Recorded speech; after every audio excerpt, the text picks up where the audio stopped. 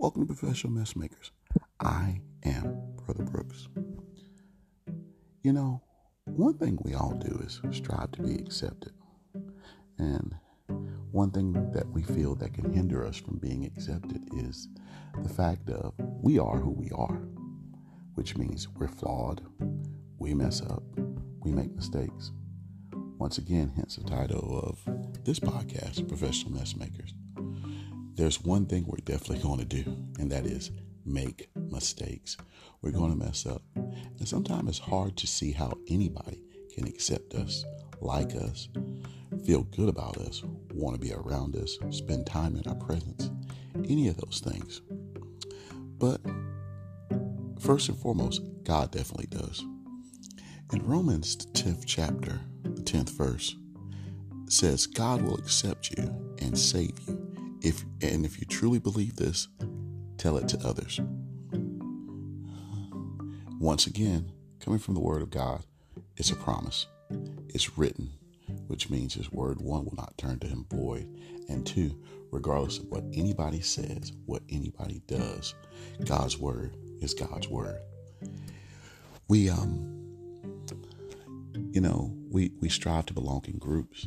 In the age that we currently live in, social media is all over the place. And if you think about social media, it is based on likes. It is based on someone agreeing with you, accepting you, liking what you say, wanting to see it again. That's the whole concept, the whole construct, But we know as individuals, everybody doesn't like us. We don't like everything that takes place. We don't like everything that goes on. So, people who are professional social media partakers have to be mindful of that concept. More and more we see where social media stars are not only are flaming out, but they are also, unfortunately, having depression, having mental health issues, some very drastic points, that their lives are never the same if they even continue. But with that being said, they're seeking acceptance. And the crazy thing about seeking acceptance from people who are broken, from people who are empty, from people who are not whole themselves, is the fact of it's fleeting. In other words, wishy-washy. And there's not really a consistency. So, sometimes people do more and more drastic things in order to get your attention. They do things for more shock value. And some of the things they do or subject themselves to, it's not safe. It's not wise. Some of the things they say can be crass, but it's all attention seeking. And what God is telling us is, He accepts us. He accepts us just the way we are. Attention seeking, He does ask that we seek Him first, but God gives us free will. He does not interfere or intercede in our lives, and He gives us the opportunity to choose. Revelations 3rd chapter, 20th verse alludes to that God will not force Himself on us, but He gives us the opportunity to choose free will. And even in His love for us, He will try to redirect us. Events will occur from time to time to show us that He is waiting for us, that He desires us, that He has not left us. So God's telling us He accepts us and He will save us. He will save us from ourselves, from our wandering, from our thoughts, from our doubts. He is ready for all that because God has great things in store for each of us. There's a verse that refers to what good father, if his child asks for a fish, will give him less than a fish? Or who father, if their child asks them for bread, will give them a stone? And God is that good father, and He's waiting for us to come to Him. And He is waiting with open arms. No pretext. It's not anything money can buy. It doesn't matter our social class. Doesn't matter for what side of the tracks we are. Doesn't matter if we're educated or uneducated.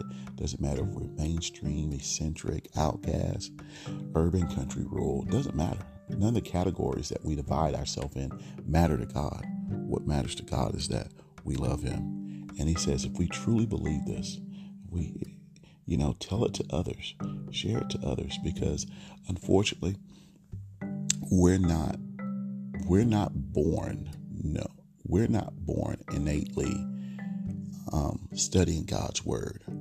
I won't say we're not born knowing God, because our innate being, our spirit, can be aware of the fact there's a higher being than us. As we learn and explore the world, there are things that are unexplained as we grow. And until we learn of God, there are many mysteries that remain. But the biggest thing is where to go, where to share his word. Each of us is given a circle.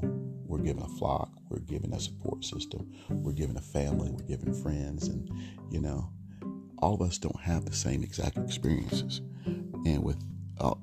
But our experiences can help us relate to each other, to show each other something that we may not have seen before, to expose each other to something. Therefore, it's important that we each, in our own way, share the word with others.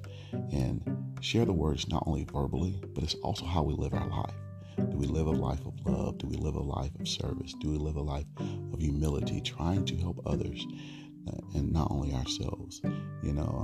Love the phrase, be a blessing while being blessed, which refers to the fact of, sometimes it's helping others while we seek to be helped. Sometimes it's reaching out to others when we need to be reached out to. We're not born to live in isolation, but we're born to be a part of God, of the body of Christ. And the finger can't do what the toe does. The eye can't do what the ear does. The knee can't do what the back does. All of us have a role. And the thing is, hopefully we accept it. We step into our role and we take part as a body of Christ.